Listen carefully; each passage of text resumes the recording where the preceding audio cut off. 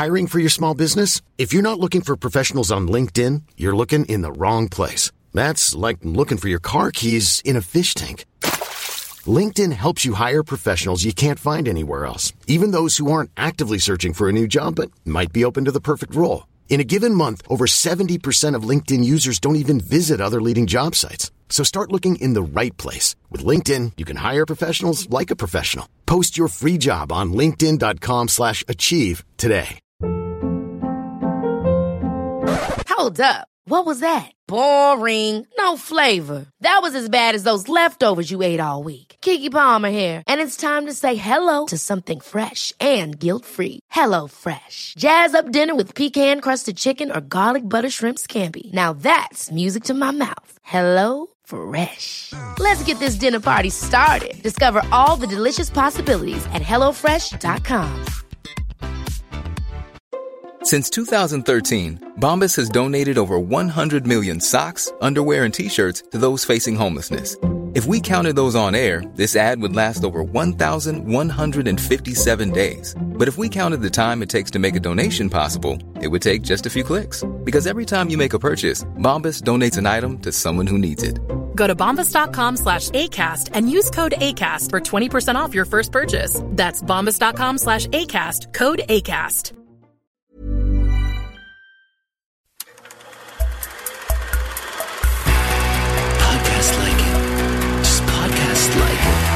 Podcast like it's 1999. Podcast like it. You want a podcast like it? Podcast like it's 1999. Podcast like it. Just podcast like it. Podcast like it's 1999. Podcast like it. You want a podcast like it? 1999. Hello and welcome to Podcast Like It's 1999, the podcast where we talk about the Freaks and Geeks episodes, I got it finally, of 1999. Indeed. From Seoul's Red Light District here in 2019. I'm one of your hosts, Kenny Neibart. And I'm Phyllis Gove. And joining us today, talking about her expertise, television. Indeed. Is her area of expertise is Emily Vanderwerf of Vox Media, critic at large. Mm-hmm. Hi, boys. And you might Thank you for joining us. You might also remember her reviews from AV Club. Yes. From 2013. I went back and reread some of them, and they're just like, boy, it's really hard to be masculine. It does feel like there's a theme. I love it. Well, also, welcome back to the sixth time. Yeah. Well, welcome back for the sixth time. Yeah, sixth time. And the first member of our Six Timers Club. Indeed. Yeah. Thumbs up. Pretty exciting. Your review of this episode from 2013 is a great review. Thank you. And this is a great episode. Definitely one of my favorites that we've. This is the last one I've watched, so this is the 8th episode. Girlfriends and Boyfriends. Aired on January 17th, 2000. Written by Patty Lynn and Paul Feig. Directed by Leslie Linka Glatter. Excuse me, what year was that? 2000. Oh, my God. Yes, I know. The podcast is broken. The podcast is broken. We're doing all anybody. 18 Freaks and Geeks. Yeah. They bleed into 2000. Yeah, they're terrific. So, Yeah. whatever. We're doing them all. This episode, just to give a brief synopsis, Nick begins making more aggressive advances towards Lindsay, most of which end up making her feel more disturbed than love-struck. Tension is created between Sam and Bill when Bill is paired with Sam's crush Cindy as a science partner.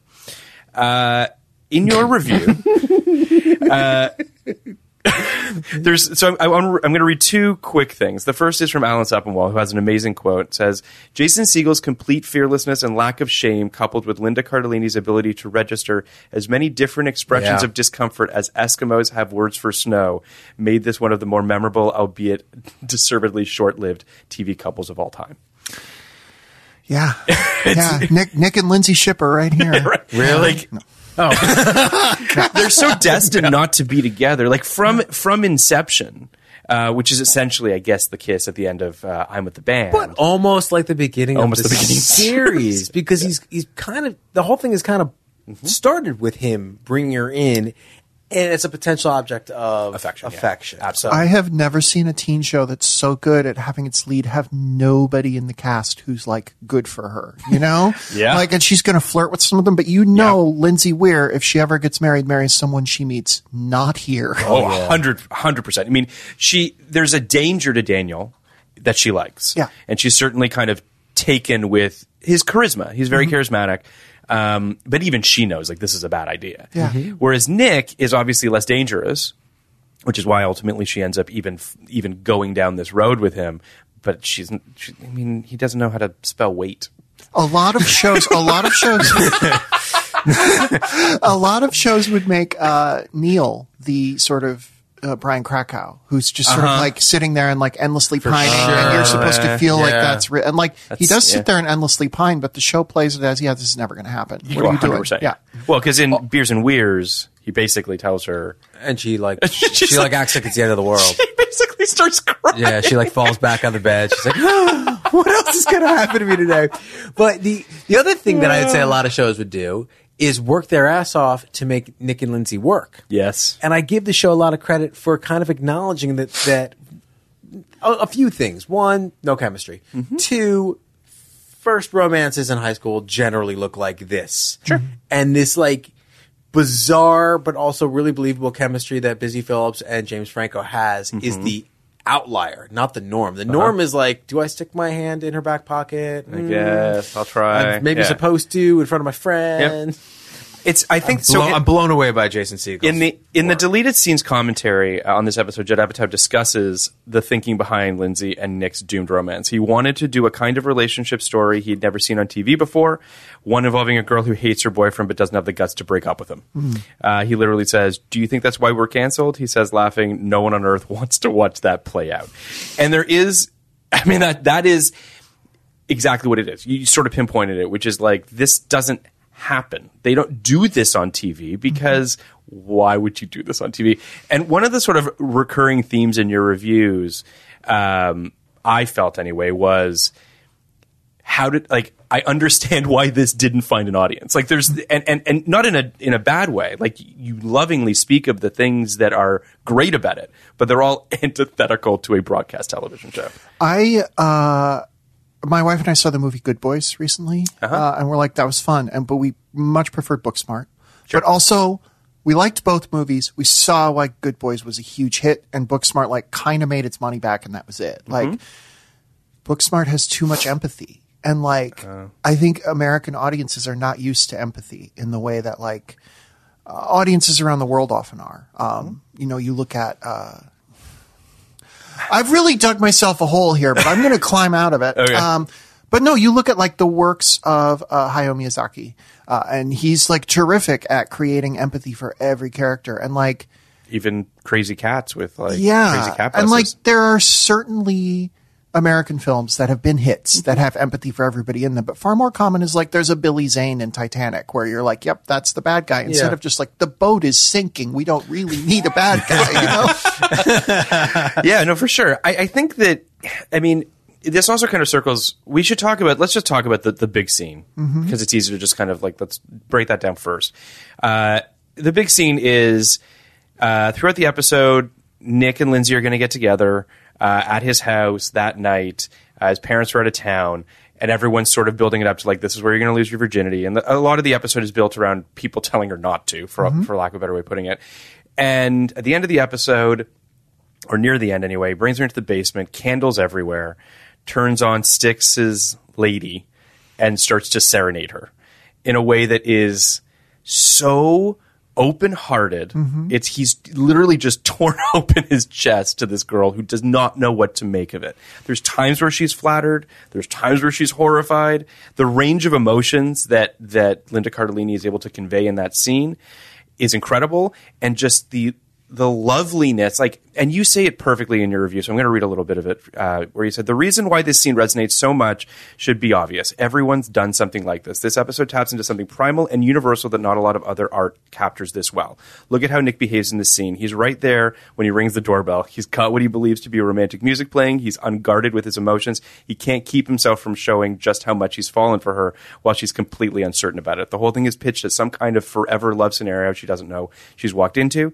She suddenly realizes she's a character in a very elaborate story he's created around her, but she doesn't want to be a character in that story. The only way this is going to end is in heartbreak for him. And it really is that, like, it's palpable. And I never did anything to this extent, but I probably did. maybe you did. But like, I feel like I do it every day. I've certainly opened myself up to someone in a way that is sort of unguarded and really sort of like, this is an opportunity for this person to embrace this flood of emotion that's coming at them or reject it. More times than not, it's been rejected. So I get it, but it's just a very real, but also very funny, painfully funny scene. A couple things I want to say about this. One is Linda Cardellini is like basically Diane Lane on the train. It's like that level of wordless acting that I'm blown away by. Two, it's interesting that your review and the way you talked about it, Phil, and also honestly, like this is what I wrote in the moment is I feel a little weird about my relation to this Nick Lindsay story. I feel it's told from Lindsay's perspective, but I can't help but feel like it's really from Nick's. What's happening here? In that, the point of view of these Lindsay-Nick interactions are really bizarre to me, given that Lindsay is our entry point and, you know, should be and is absolutely the point of view through which we should be viewing this story. Yet, when you're talking about it, when you talk about it in the review, and the way I felt was I am in Nick's shoes here to some extent. I'm empathizing with Nick in this moment, which, yeah, I guess I said what I said is essentially I just felt weird about it. I felt weird about, I don't know, I'm having weird responses to this show. You know, like particularly I'm having weird responses in the male writer's room. The 6 out of 7 main characters are male.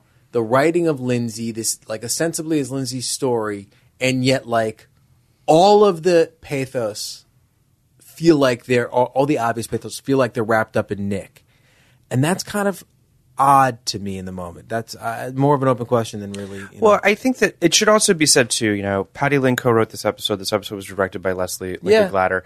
It does feel. I agree with you that in terms of this specific scene, this scene does feel maybe a little bit more weighted towards Nick than it is to her. I mean, but the episode on the whole feels like it is really Lindsay. It opens with Lindsay's walking down the halls. It's a classic 90s teen show trope, which is they're going to have sex. Like that is the plot of the episode. Yeah. And then it's this instead, and that's somehow worse. Like if they had sex and it was anywhere from terrible to amazing, like Lindsay could have integrated that into her life story. Sure. Instead, this becomes just this thing that she's going to tell every boyfriend she has in the future, where she's like, I knew this guy in high school. Well, because it's like this explosion in slow motion that she's trapped in. And that she's just, like, to your point, like, it's incredible. It's incredible. Don't get me wrong. No, I know. I know. But like, to your point, like, if they just had sex and it was good, it was bad, it was whatever, she could have moved on with her life. But this thing that she's being, it's like a black hole she's being sucked into, that she has no emotional capacity to really process or be able to move forward from. And Nick is just smiling at her as he tries to suck her deeper into this hole. It's just, and I also have to say too, and I've never been, I don't want to say never, but I don't think I've ever been in the opposite of this scenario. Like I haven't been in Lindsay's position necessarily. So I don't know what it's like to have all that emotion hurtling towards you, because and you see it with Lindsay, which is that she's flattered by it at some points, and then at other points she's terrified by it. Like it's a whole host of emotions whereas Nick is pretty binary, whereas she really has to kind of show a lot more. It's fascinating. And it's also just, again, a testament to the fact that like these are just superb actors. You know, both of them. Also, it should be said too, I don't know if at this point they were dating in real life. So there's that added wrinkle into this. So who knows? But there's all that too. So it's a real kind of lightning in a bottle scenario where you're really kind of seeing something really special. And I don't know. What do we think about the scene ending on I just want to hold you instead of do you want to just make you out wanna as just her make point? out, She's right? like, can we just tear off this fucking Band-Aid and do this can already? we just do what kids do? Yeah. Right? And I just wanna hold I just want to hold you. That's it. That's a question. What do we think of Because that? he says most guys just want to make out. I just want to hold you. Like he's contextually putting himself on another plane.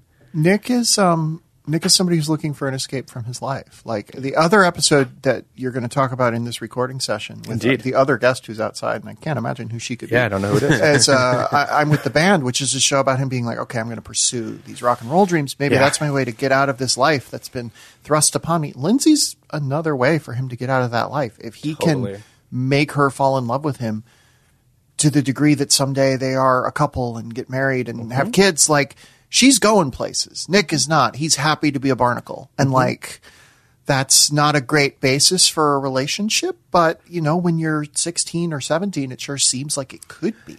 Totally. Sure. It's like say anything, right? Yeah. Yes. Yeah. As you were talking, I was thinking about your review from I'm With the Band and how it really kind of applies to so many episodes, which is sort of the definitions of masculinity and femininity that exist within this show. And specifically in this episode, we really have sort of, just to kind of break it down, we really have just two couples. Mm-hmm. We have the Lindsay and Nick thing, and then we have Sam and Cindy. Mm-hmm. Both OTP. Yeah. What's interesting about both of those dynamics is how much more complex the female side in those equations are to the male. Mm-hmm. The male sides are very binary. They're either very black and white. You're mine, you're not mine. Yeah. Whereas the women have a whole host of complexity as to why they're in these relationships or not in these relationships. I mean, Cindy doesn't, as we learn at the end of the episode, doesn't really perceive Sam as a potential suitor or a boyfriend, but she still is grappling with their relationship and what that means, what their friendship means, and how what it would be like to have a boyfriend, a male friend. Yeah. Which I think is really interesting. I think that Cindy in this episode, this was the episode where I really fell in love with Cindy's character. I think that they do great. Like she becomes, I mean, putting the fart aside, which is one of the best things that's ever happened on this television show. Just Bill trying to recreate it on the chair is just unbelievable. The fart's amazing. It's amazing. I hate fart humor. So do I. Like I hate so do fart, I. But it's of all the characters you should fart in and say the chair always does that. It's great. It humanizes her. And then she talks about her period in a very offhanded way that she just throws it away, which is, that feels a little bit like, that's that Katie Holmes, Tobey Maguire moment in Ice Storm where you're just like a brother. When she says it to, I didn't that's very astute. I didn't get that on this watch. I more kind of glommed onto the fact that very few shows would even have her say that. Sure. And it makes Cindy that much more interesting. And again sort of adds to like, you had a female writer here, you had a female director. Like there's just there is a real femininity and sort of richness to Cindy's character because she's always been the object of affection. She's never been, I think, until this episode, really become a character. Yeah. I just was going to say the thing that Cindy does with yes. the thing with the period mention is like that is a thing that I understand everything about both men and women now. That's like one of the things that is why you want to have me on the show. Well, one of the reasons, yeah. But the thing with where she talks about her period is like for some women, it's like I want to be this guy's friend, but I don't want it to escalate where he has feelings for me and I don't. So I'm just going to get him to see me as a human being as quickly as possible. And like you're just like, oh boy, blood comes out of me every month. Wow, what a weird thing. That is. It's funny. There are certain things I have been friend zoned on many, many, many occasions, and don't use that word. It's true. No, but that's a thing, though, right? A little bit. But No, it really is. That's what I struggled with the episode a little bit. This idea of we talked about this in the last episode a lot. So I don't want to necessarily relitigate it too much, but it's this idea of possession. It's this idea of what I deserve. It's this idea of, like, what exactly has Sam done to, be a potential suitor for Cindy, except for think about her in his room. Yeah. Right? Or just exist.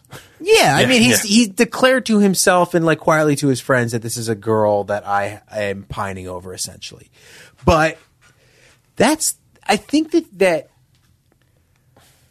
this is a lot less troubling for me than the last episode, which, did you guys watch 6, 7, and 8? No, just 6 and 8 because we got home. Yeah.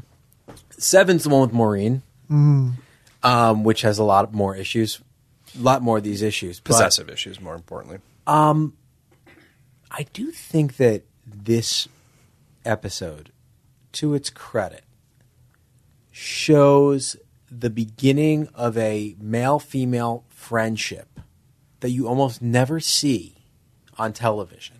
Most male-female friendships on television just start in the pilot. They're friends. They've been friends, and you don't really understand what happened. They treat them as if they were, not potential, two heterosexual people who are potentially, into each other at some point. And for better or worse, this is a lot of my male-female friendships started. Now, looking back, I'm embarrassed about kind of how I walked into them, looking at like every girl as a potential mate. Like that's objectifying everybody, and that's dehumanizing them. That's really kind of unfortunate. But this doesn't feel so sad to me. Like the Maureen stuff felt so sad and dangerous, and this feels a lot more. Well, because I think there's a maturity to a certain degree in Sam's character that by the end of the episode, he's able to say to himself, I mean, listen, I don't know.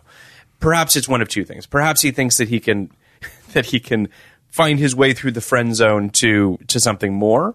So perhaps that's what he thinks. Or he just likes Cindy and he just wants to be in her orbit and he enjoys her company and doesn't care if that means he has to listen to her talk about a football player. I think what I'm saying is basically the first one you mentioned is like dangerous. It's this idea that like the friend zone, it's the friend zone is somewhere that a girl puts a guy when she is defending herself against him. It's a useful concept that's been warped by a lot of people who, you've been friend zoned, as opposed to like the idea that being a friend with a woman is like not being enough. Relegated to the phantom zone. And like I do think it is a useful concept because when you are a man, I understand everything about everything, who has a crush on a woman and she does not reciprocate that crush, but you do like being her friend. Like that is an exquisite kind of agony, especially when you're like 17 to 21. That is an agony I'm well acquainted with. And I mean that not in the sense that, because I just want to be clear about what I was getting at earlier, which is I don't feel as though, I have continued to be friends with these women. It's not as though a girl that I was interested in said, I want to be your friend, quote unquote, which really was just like, I don't want to date you and we'll hang out maybe and be acquaintances. I meant it in a literal sense, which is I would then be friends with these women, and that's fine, and that's great, and I don't have necessarily a problem with that. But it is just sort of it's just, I don't know. I think it's a tough situation to be in, especially when you're in high school, because you feel so raw and so exposed. You're still trying to figure out who you are and trying to sort of hopefully become a better person or at least the person you want to be. And when people say, I don't like that, or I don't like that person, or I don't like who you are right now, that hurts. And for what it's worth, Sam is dealing with it in the right, healthy way. There's absolutely. Mating wouldn't happen unless people express the way they felt for other people at some point. The whole idea is if that's rejected, you should move on. And if that turns into a friendship, that's lovely. But yes, of course, I'm well acquainted with it too, Phil. Like, I know. So many times in high school and in college, I felt this agony. But looking back and kind of, interrogating my own feelings at the time, what did I really want? Well, I don't really know what I really wanted, to be honest. I didn't know how much I wanted. I don't think a lot of people know what they want at that age. Right. So this episode really it really is the Lindsay's going to have sex and everyone tells her not to. So, Rosso basically gives her a pamphlet on dating, which is really weird. He tells her he has herpes, which is also really weird. You've got her father telling her about how he lost his virginity in Korea. Red light district. And he really just seems bummed that he lost $5, it seems. That's on brand. It's on brand. That's an old idea to me. The idea that were your first time special? Without Emily's rolling the dice. Oh, fuck. All right. Do you want to tell your story, or you don't feel any obligation? So I had been dating this girl for, 9-10 months. I grew up super Christian. Strike one. I was adopted, so I was terrified of screwing anything up. Strike two. And I was a trans woman who had not yet realized that fact, so strike three. But I'd been dating this girl for 9-10 months, and we were, making out, and we were in college. Like, this was my freshman year of college. And things got to a place where it was more and more tricky. And then we, I don't want to say accidentally, but it was a thing where I was like, I don't want to be doing this. I do want to be. I don't. It was like that thing where I was like trapped between the two. And then we got done, and I was like, did we just have sex? And she said, I think so. And then I said, but it was mutually unsatisfying. And she said, yeah, it was. Woo!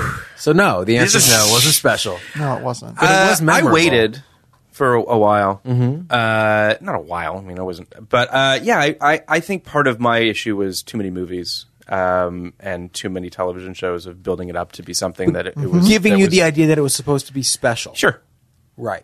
And and ultimately, I actually. I'm happy with the person that I did it with. It was someone that I cared a fair amount about.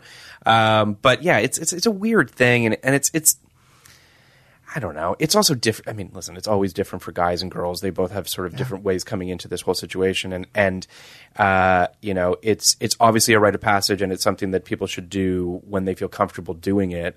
But it's built up to be something that is probably not healthy. And I actually I think that there's something sort of, I want to say kind of American in terms of the way that sex is perceived here. This country's a lot more religious. Have you seen the movie Call Me by Your Name? Yes. There's a real casualness to when his girlfriend's like, oh, we should have sex. And he's like, I don't know. And then he has sex with Armie Hammer, and just like, there's such a casual attitude to that. It's not casual here. And that's not healthy. And yet, I feel like we as a society, at least now, are having sex later than our European counterparts, for instance. I asked the question, and you both kind of went where I wanted you to go. I asked the question. You wanted me to tell you the story about first time. I got that out of you. Yeah. But and my first time, I think, was similar to yours, Phil, in that it couldn't have been more. It couldn't have been more situationally perfect for me. Mm-hmm. I was with a girl I liked very much. We had been together for a few months. She was not a virgin. I was a virgin.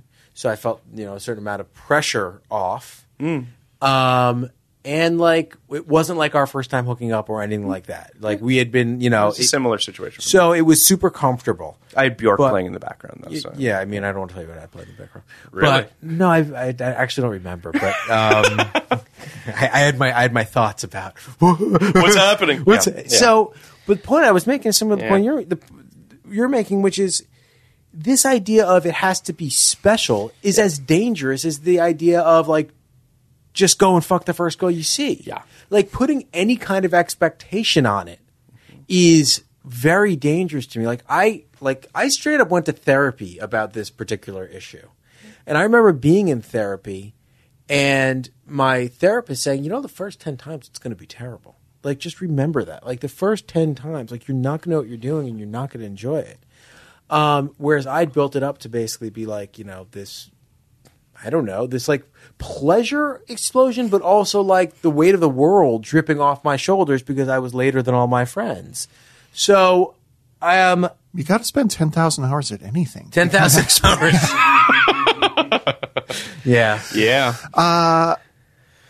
Yeah, unsurprisingly, I have feelings on the gender role aspect of this, which is I really felt like I was supposed to be like really trying to get laid, all through Me too. high school. And like I chalked up the fact that I found it easy to avoid having sex in essence.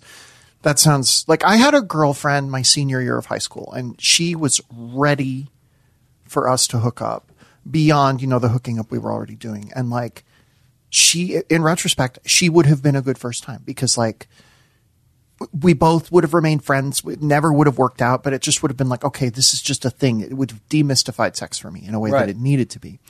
But like I was always in a place where like I didn't feel super, ready to go in the way that pop culture told me I was supposed to. So I was like, there's something defective and broken in me. And like, Hey, I'm Ryan Reynolds. Recently, I asked Mint Mobile's legal team if big wireless companies are allowed to raise prices due to inflation. They said yes. And then when I asked if raising prices technically violates those onerous 2-year contracts, they said, what the f*** are you talking about, you insane Hollywood ass f- So to recap, we're cutting the price of Mint Unlimited from $30 a month to just $15 a month. Give it a try at mintmobile.com/switch. $45 up front for 3 months plus taxes and fees. Promo rate for new customers for limited time. Unlimited more than 40 gigabytes per month. Slows full terms at mintmobile.com. I'm Sandra, and I'm just the professional your small business was looking for. But you didn't hire me because you didn't use LinkedIn Jobs. LinkedIn has professionals you can't find anywhere else, including those who aren't actively looking for a new job, but might be open to the perfect role, like me. In a given month, over 70% of LinkedIn users don't visit other leading job sites. So if you're not looking on LinkedIn, you'll miss out on great candidates like Sandra. Start hiring professionals like a professional. Post your free job on linkedin.com/achieve today.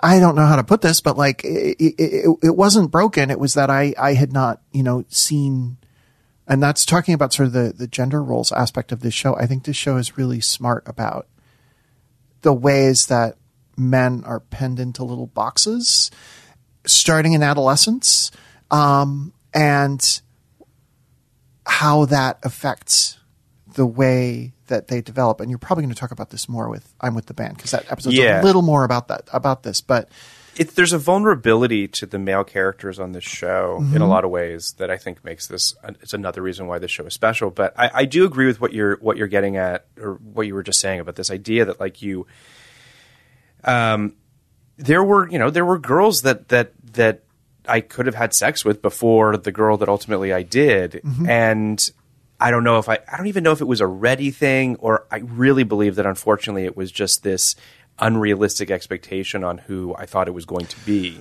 I see. I kind of had the opposite, which is I thought if I had sex, I was going to get sent to hell. Like, yeah, I didn't have that issue. Nope. I just was like, oh, I can't have sex because God doesn't want me to have sex. But it was compounded with the fact that I found it easy to not have sex because my brain was on the wrong cocktail of things. Like the hormones that were flooding my brain found weird and confusing. So it just like ignored them. Yeah. So now I'm a horny teenager, but I just listen, better late than never, right? Did you guys see the Jonah Hill movie mid-90s? No. Yes. Mm-hmm.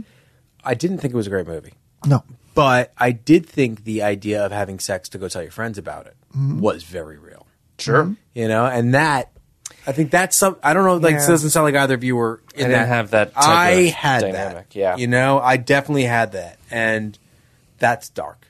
Like, sure. Ultimately, like, I think, like, that's, like, kind of a really kind of mid-90s idea that you're, bros over hoes, that your friends are more important than women. Right. And that sex is not really even something to be shared with your partner, it's to be shared with your friend group. And Nick does a little bit of this in this episode, too. He kind of parades around. Everyone knew before that they had kissed. Yeah. Remember, Kim, like, was it this episode? I guess it was 7. Or was it? No, I think it was this one. Yeah, where Kim, like, pulls her, aside and says... Oh, no, you're right. It was 7. But Nick... Yes, I think to some extent, Nick is with Lindsay to tell his friends. Yeah. I think that, and to piggyback on that, one of the more interesting scenes in this episode is the scene between Lindsay and Daniel, where Daniel's talking up Nick to her about how like he's a stud and he's this great guy. It is in this episode, right? And her not really knowing what to do with that information. There's this sort of, to your point, this bro solidarity that seems to be kind of pervasive in the scene, where it's Daniel trying to sort of be like being there for his buddy to try to sort of seal the deal if he's maybe not able to do it himself. There's that subtext going on there, but then on top of it, it's actually, there is some real humor in it as well. There's that weird way the scene ends with him talking about Daniel talking about the teacher's dress and how he's kind of into the teacher, which is kind of funny.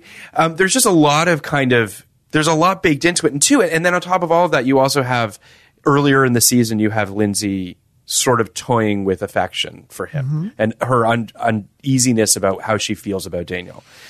Mixed into all this. So it's a really interesting scene that plays into, again, gender roles and these definitions that sort of exist but don't exist. Like in high school, it's all so muddy and weird and you just don't know who you are. I mean, you mentioned it, I think it was in one of your reviews, about how the show is about becoming. I think it was Matt Zoller-Zeist who referred to the show that way, that really all high school shows are about growth, right? It's about finding out who you are. That's what makes them so exciting to watch, right? Because it's a lot of firsts. It's a lot of breaking ceilings and breaking eggs, if you will, and finding ways to find out who you are. And I think that's what makes this show great, is that this show's messier than most. I had somebody on Twitter reach out to me and say I was resharing my Freaks and Geeks reviews last night on Twitter as we were watching the episodes. And somebody reached out to me to say, by the way, I don't know how your guests are watching these, but we started out, because we have the DVDs, we have a Blu-ray of it.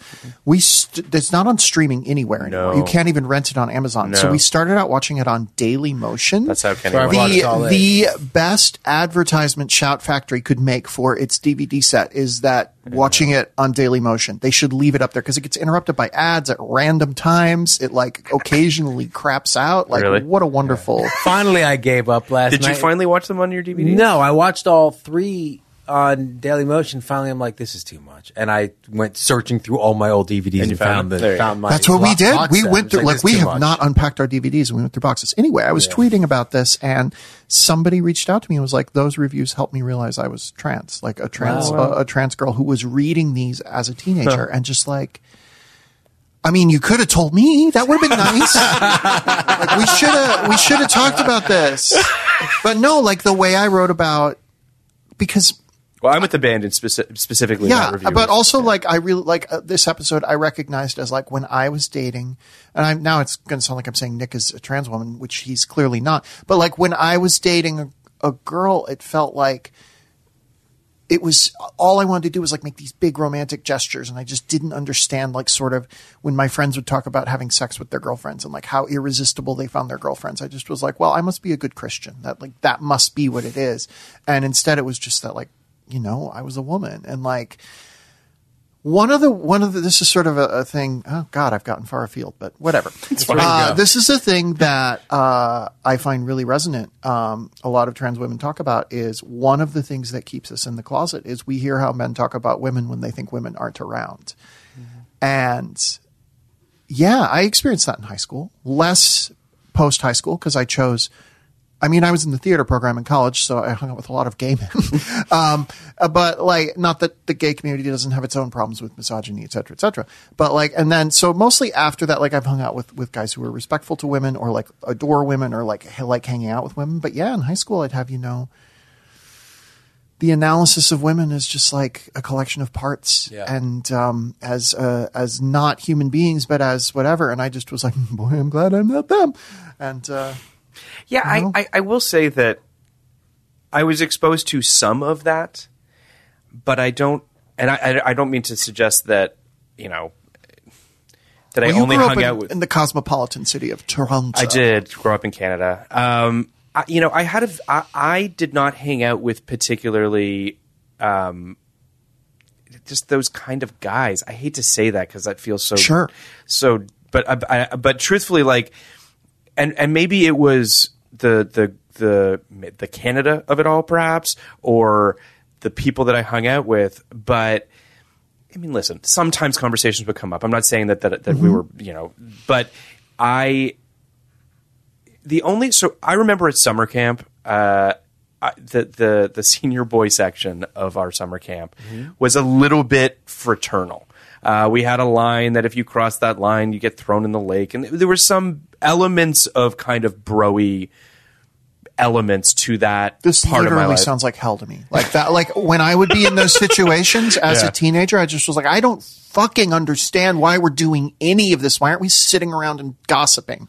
To be perfectly honest with you, I had a very similar feeling about it. I liked the fact that I felt like I was one of quote unquote the guys, or that I was hanging out with a group of people that felt cool or whatever that meant. But I also never felt comfortable kissing and telling. Never really felt comfortable when other people would talk about that stuff.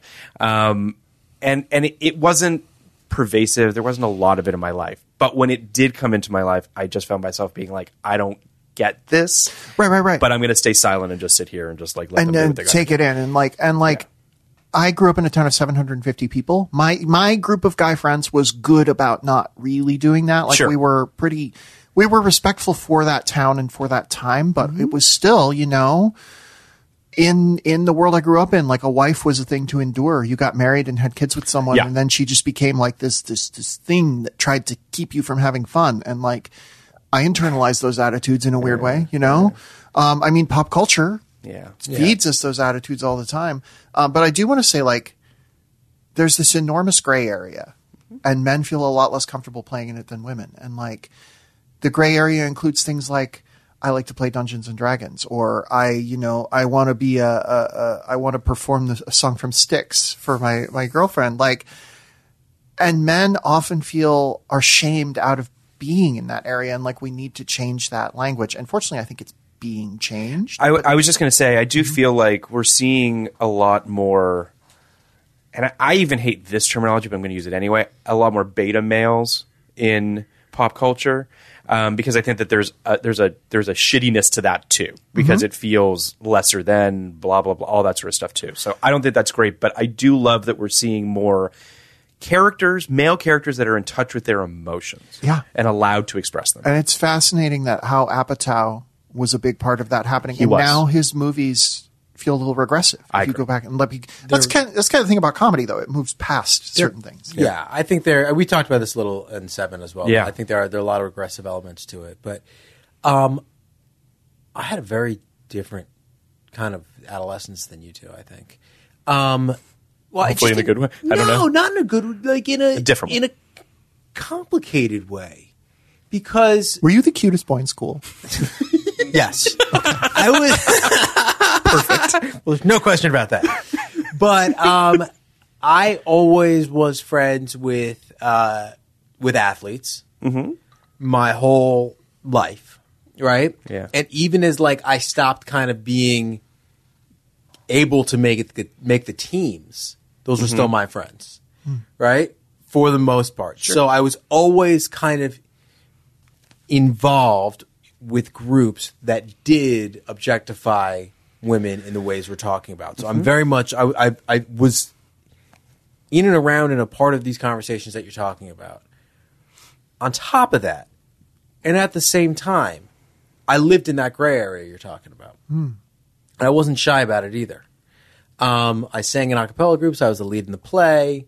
Yeah. I, open about like my love of musical theater for whatever, from whatever age.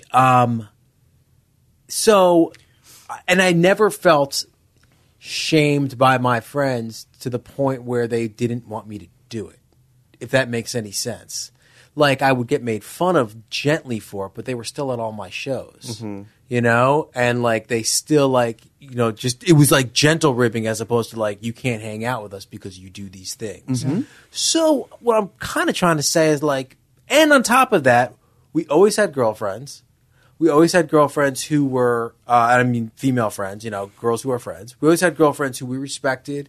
And there was also this, kind of streak of misogyny. But girls were always like involved and were more than just objects. Mm-hmm. So what I'm kind of trying to say in terms of that is people contain multitudes. You could be a lot of different things at the same time. That's what this show's about. And that's what we were talking about as well with this idea of, the Cindy is a cheerleader, but she's also, a good girl, and et cetera. Maureen is, the prettiest girl in school, but she's also cool enough to go all you can eat. Like, everyone contains multitudes.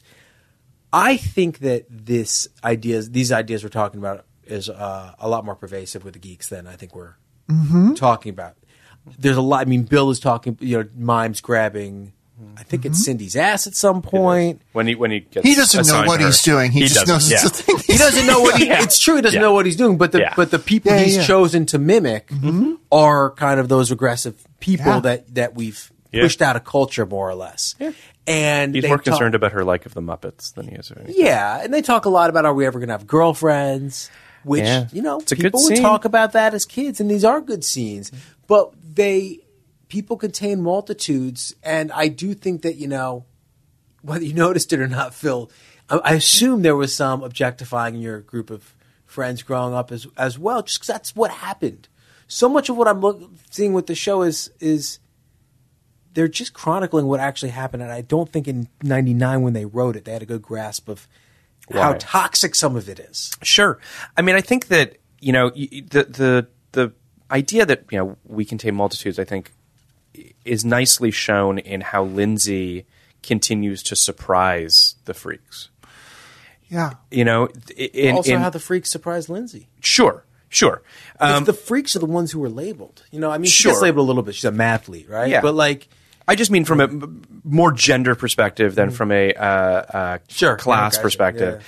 I think it's just interesting how she continues to surprise them and surprise Nick. I mean, because I do think that there's something very binary, as I mentioned earlier, about how he perceives her. I think there is something very much about possession, or if nothing else, she's my girlfriend, and what that brings to him and what that gives him, a sense of definition or whatever the case might be. But every now and then, with the IDs in the previous episode where she knows the Kevin Corrigan character and she's able to help them out, or she's able to help Daniel with studying or whatever it is, there's all these things that they just don't think about with her. And I think that's an important distinction that the show's making too, which is people aren't binary, and I think people aren't black and white, and I think that that's one of the great things about the show. Yeah, and I think I do think that Paul Feig, at least, is aware of the poisonousness of the geek's attitude in a lot of these scenes. I don't it doesn't come across as much, but the way Neil is talking about the hot librarian is just it's so clear that A, he has no idea, and B, he's trapping himself. He's cornering himself in a way, and just thinking of, I do think that anytime you get into a space where gender is treated as a hardcore binary, like the place where I grew up, the women do this, the men do this, the women do this, the men, that's when these things start to crop up. And certainly we've seen in the last 10 years, circles of people who care about geekier things.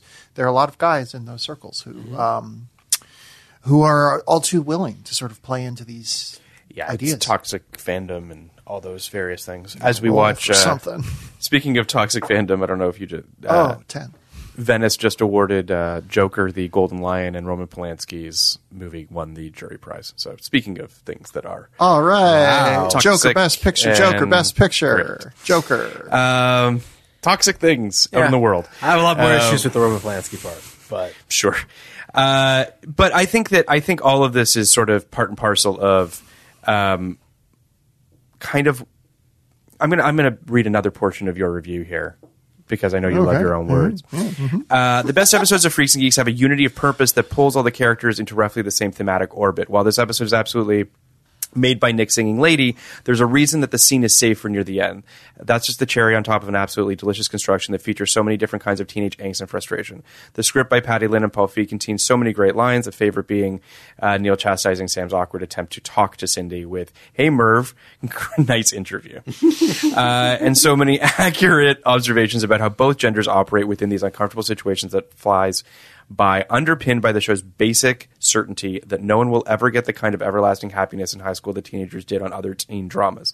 The adolescence of freaks and geeks is prolonged by an exquisite agony that feels as if it will never end, and the more the show digs into this, the more it reaches its potential. I think that really kind of crystallizes. That was really smart. It's really smart. Whoever wrote this is really smart. Thank you, Pasmi. I also love that you and Alan both love that line about Merv Griffin. Yeah. That's one of the funny things about nerdier circles often sort of the assumption is, oh, you gotta have this swagger. But that doesn't work for everybody. It works for some guys, but some guys are going to get the girl by just being interested in her and asking her questions, because women often, especially in this time and place that we're talking about on this show, women are often treated not like interview subjects, but like objects. At least if you're an interview subject, you are part of a conversation. Even if it's a terrible conversation, Yeah. I mean, I think that, I guess the Cindy thing I really locked into her in this episode and how she's existing in her universe. And, the fact that we get to see that crazy bedroom that she lives in, and the way that she acts with Bill as opposed to the way that she acts with Sam. It's not that crazy, that bedroom. It's a little crazy. Why is it crazy? It's just, it looked like a Barbie's sort of, it just looked a little bit a little bit broad in terms of what It just looked like the bedroom of a girl that hasn't been updated to be a teenager's room. Oh, yeah.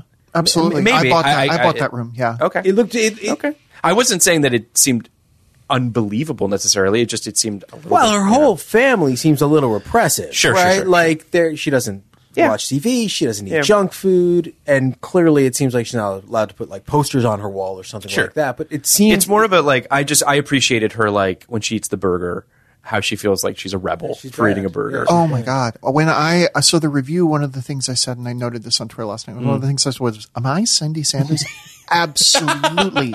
If I had somehow... Libby said that she's Lindsay. Yeah, Libby's Lindsay, which is true. But I just was I just was grew up in a totally repressive environment, thought that rebelliousness was I'm going to eat all the fast food I can. And that got me in trouble. But...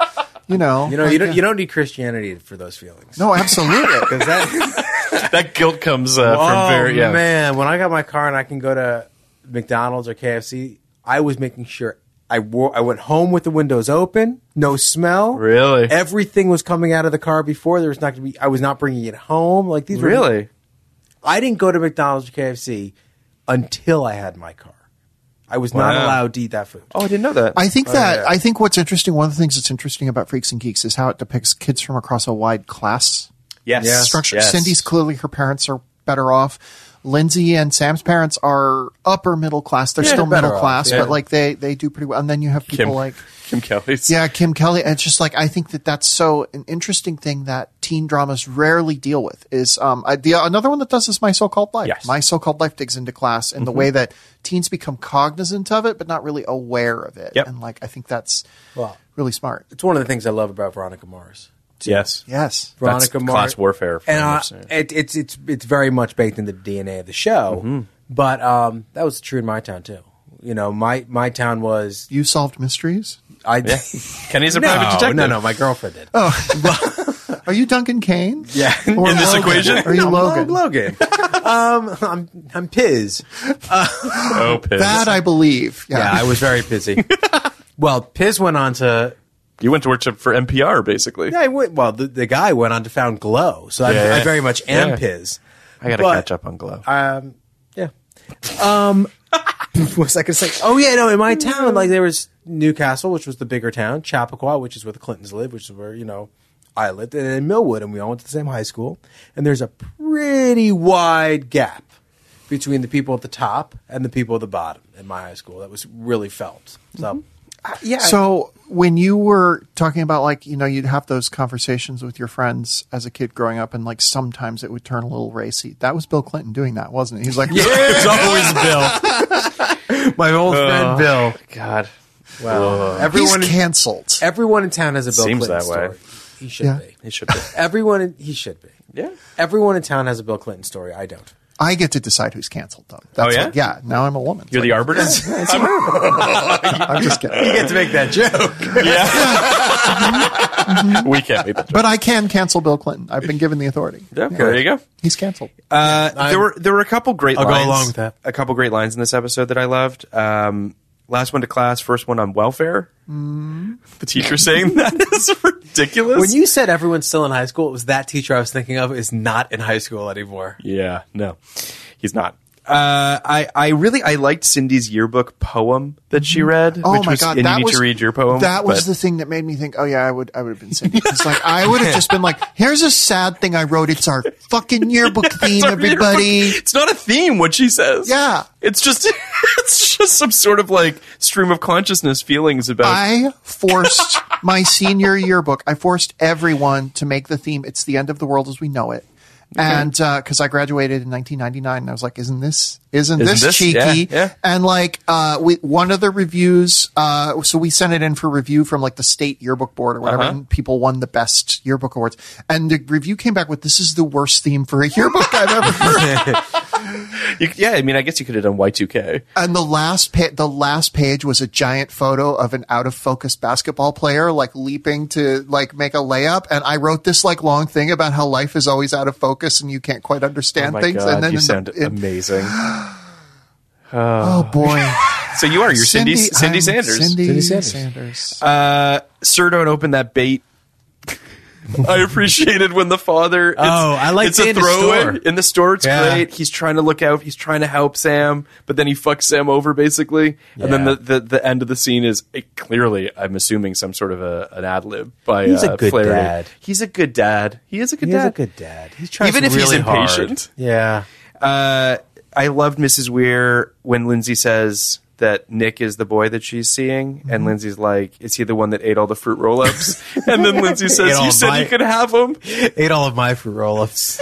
Which is great. I want to say, I think the thing that sets this apart from other teen shows, even My So-Called Life, to which it bears a lot of similarities, the family relationships among the Weirs are, I think, the best developed in all of teen TV. Because, like, those parents have a relationship. The siblings have a relationship. The parents have different relationships with different siblings. They all love and care about each other. They also all kind of despise each other. And it's just like there's a family dynamic there that holds this show together in a way no other show's quite cracked. I absolutely, and I mean the casting is perfect too. Sure. You know, I agree with that scene at the end of this episode where Lindsay and Sam are just talking. Like, I'm like, why aren't there more scenes like this? Because siblings just fantastic. like, When, that's the scene where he says, Mom and Dad just made me sit and watch television with them all night. It was weird. And then the phone rings and he does the most memeable thing with the cord around his neck. It feels very real, but not in like a gritty way, just in like this is what it's like to just live in this household. Or them making Lindsay tell Sam what a hot piece he is. Oh my God, what is the line? Wait, is that what a beautiful body? Yeah, is it? Sam, you have Is that in this episode?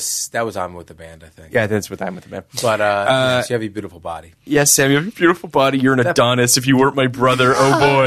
That poor kid having to tell. We're gonna get this. Yeah. But that poor kid having to tell Alan that he's proud of his body. Oh my God, it's brutal. I love that John Francis Daley's actual father was in this episode. He's the yearbook teacher, which I think is great. Yeah, it's just like a nice little thing. If I was Cindy, I'd probably date Bill over Sam in this episode, if I'm being completely honest. Yeah? Sam gets a little bit petulant in the middle portion of it until he actually gets to hang out with Cindy at the end. That isn't a great look for his character. In the last episode, we were talking to Toby about how everything is the end of the world. Yes. And having to sell the yearbook ads not with Cindy, he really sells the idea that it's like the end of the world. I agree. I agree. I think that Mr. Weir saying your virginity is a gift to Lindsay is a lot. But it is what it is. At least they're talking about it. At least they're talking about it. I can't believe that like Betty Ann Baker was like telling him to tell her the story about the red light district in Seoul. It's crazy. Tell her about it's great. It's amazing. I also really like that Millie's the only person that Lindsay really feels like she can confide this information in. It's so real. It's real. They feel they have history. She also knows the response she's going to get from Millie, which probably wants it. Exactly. She wants Millie to say, "Don't do it." Her parents are a whole other thing. So, but yeah, I mean, overall, just one of the best episodes. I obviously I'm excited to continue into our second half of the season, but it's a really good one, and we thank you so much for being here, Emily. Thank you, Yeah. Do you want to read your poem? I'm going to. Give me 2 seconds. I'm doing a thing. Okay, cool. I was trying to. Okay. Please talk more about yourselves. I want to talk a little bit more about Gordon, actually, since we have a chance, because we didn't really explore that relationship. Gordon is amazing. He's a little bit of a skeleton key character in this episode for Sam, but I still appreciated it nonetheless. I loved that Gordon knows he smells and that he knows he has this condition. I'm smelly, not stupid. Exactly. Gordon gets it. Did you know that he's Pugsley Adams? He is? Yeah, same kid. Wow. Well, how did I not know that? Yeah, I looked it up. Oh, fuck. I love Addams Family Values is one of my favorite comedies. Isn't that crazy? I love that. Yeah. But Gordon just being Cyrano de Bergerac for Sam is nice. But also just at the end where he's like... His advice also sucks, and it's good that Sam doesn't get the girl, but yes. I feel that. No, I know. But I appreciate that he's a little bit of a puppet master in it, which is... It empowers him, I guess. Super sweet. Yeah. And at the end, when he's like, I know I smell, and it weeds out the assholes. Yeah. I think it's kind of great. Yeah. They're doing research, and they're trying to figure it out. Did you look up to see if they had figured it out? Because it's been like 30 years. Have they figured it out? No, since the show, it's been 40 years, right? Yeah. They really haven't figured it out. That's a bummer. It's very sad to me. I feel bad for the Gordons of the world. Gordon Crisp, I believe, is his name. Mm-hmm. But he's a really nice character. Does he come back? Do we talk? Emily, do you remember if I think so. Yes. Okay. And this is not his first appearance either. Well, he's in periphery. He's in 6. Okay. Not a lot, but a decent amount. Like, he won't shower either. Right? Oh, right. So he's around. Okay. Yeah, I mean, I really liked his character. I thought that the way Bill is in the science class is great when he gets assigned to Cindy and he says, Madame, he calls her Madame, for no good reason. And she likes it. Yeah, she does like it. Do you have your poem? Yeah. I'll read my poem. I failed at my thing I was trying to do. What were you trying to do? Do you want to tell us what you were trying to do? I'm going to a RPG convention. I'm profiling somebody who designs RPGs. And cool. I was trying to get into one of her games, and the whole site just fucked up. Oh. Fucked up. I'm sorry. That's okay. So it had nothing to do with us? It had nothing to do with you. Or this podcast? Well, like if I had been on my computer, I think it would have been better, but oh no. I'm sorry. Of Earthworms and You. Is this the name of the poem? Yeah, I wrote this at 16. All right. Oh, God, this is I wrote this while listening to Primitive Radio God standing outside a broken phone booth with something in your hand. I don't remember the name of the song. Suns misplaced in the universe. Galaxies fade and planets disperse. Every day is dark and drab. Find my pleasure in science lab. Gone from the hope of your embrace, I stop and find myself emasculate.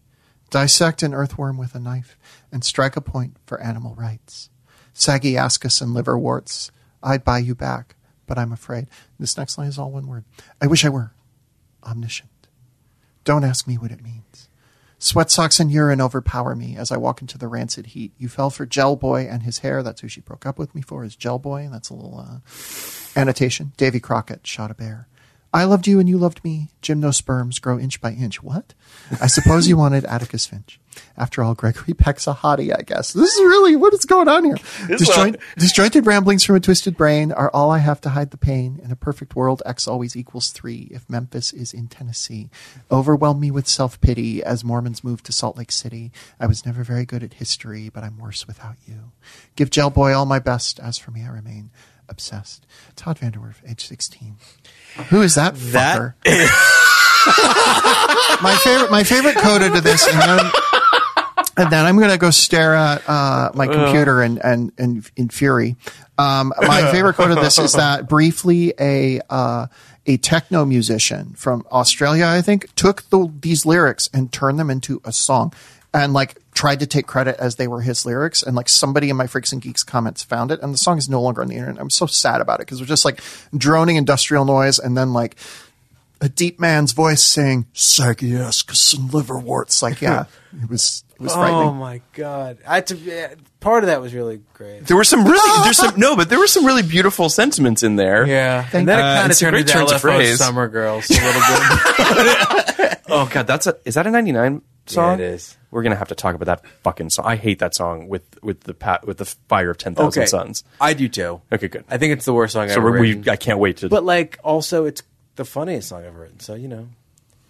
All right. Something with Chinese food, and Chinese food makes me sick. Makes me sick. I like girls who love Abercrombie. I totally hate that song. I did a complete annotation of that song. So good for us. We'll be having you on. No, just read it. Just make that episode a thing where you read it. Anyway, I'm done now. Thanks, everybody. Find my stuff on Vox.com. I'm at Twitter at TVOTI. You can find my podcast Primetime, and I think you're interesting. They're both wherever fine podcasts are sold. If you listen to them now, we're thinking about making new seasons of both, so that would be great. I also have written the scripted podcast Arden. Season 1's available now. Season 2 drops December 30th. And I have a book called Monsters of the Week, the complete critical companion to the X-Files. The paperback is newly out, and it's under my correct name. Thank you so much for having me on, guys. I love the show. I love to be a part of it. I'm going to roll initiative. 4. I'm going to have to go last. Let's see who goes first as they say goodbye. I already went first. Okay, Phil beats me. Kenny. I go first? Say your thing first. At Nybart on Twitter. That's all I got. We are at Podcast Like 1999 on Instagram and Twitter. We don't know what we're doing next week. So we're doing episode 9. We don't know who our guest is. We don't know who our guest is. We haven't had a bad one yet. But it's going to be great. And yes, thank Emily, you amazing, so much for listening. Emily's the best. You're 7. Bye. Bye. Podcast like it. Just podcast like it. Podcast like it's 1999. Podcast like it. You want a podcast like it? 1999.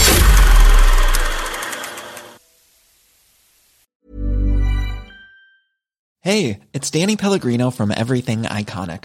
Ready to upgrade your style game without blowing your budget? Check out Quince. They've got all the good stuff, shirts and polos, activewear, and fine leather goods, all at 50 to 80% less than other high-end brands. And the best part? They're all about safe, ethical, and responsible manufacturing. Get that luxury vibe without the luxury price tag. Hit up quince.com/upgrade for free shipping and 365-day returns on your next order. That's quince.com/upgrade. Hold up. What was that? Boring. No flavor. That was as bad as those leftovers you ate all week. Keke Palmer here, and it's time to say hello to something fresh and guilt-free. Hello Fresh. Jazz up dinner with pecan-crusted chicken or garlic butter shrimp scampi. Now that's music to my mouth. Hello Fresh. Let's get this dinner party started. Discover all the delicious possibilities at hellofresh.com. Planning for your next trip? Elevate your travel style with Quince. Quince has all the jet-setting essentials you'll want for your next getaway, like European linen, premium luggage options, buttery soft Italian leather bags, and so much more. And is all priced at 50 to 80% less than similar brands. Plus, Quince only works with factories that use safe and ethical manufacturing practices.